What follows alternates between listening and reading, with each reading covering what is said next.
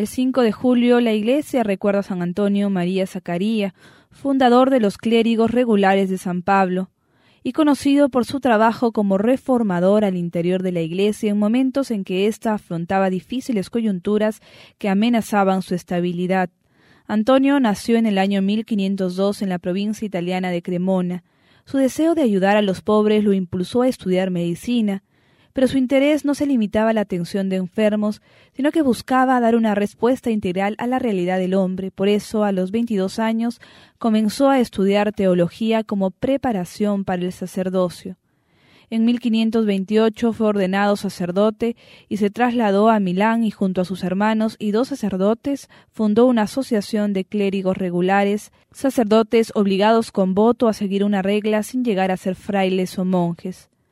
Su misión sería revivir y reavivar el amor por los oficios litúrgicos y la promoción de la vida cristiana mediante la predicación y la administración de los sacramentos.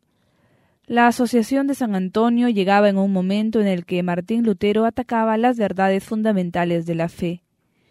La nueva congregación de clérigos regulares de San Pablo fue aprobada por el Papa Clemente VII en 1535. Un año antes de su muerte, en 1539, Antonio recibió para su congregación la iglesia de San Bernabé en Milán. Antonio murió muy joven, a los 37 años, y fue canonizado en 1897 por el Papa León XIII.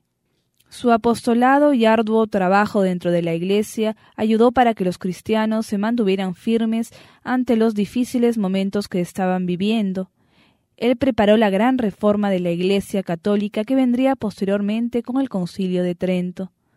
Hermanos, que nosotros, al igual que San Antonio María Zacaría, podamos ser radicales para defender nuestra fe en los momentos en que ésta se vea amenazada en nuestros tiempos de manera particular por el relativismo y las falsas promesas del mundo.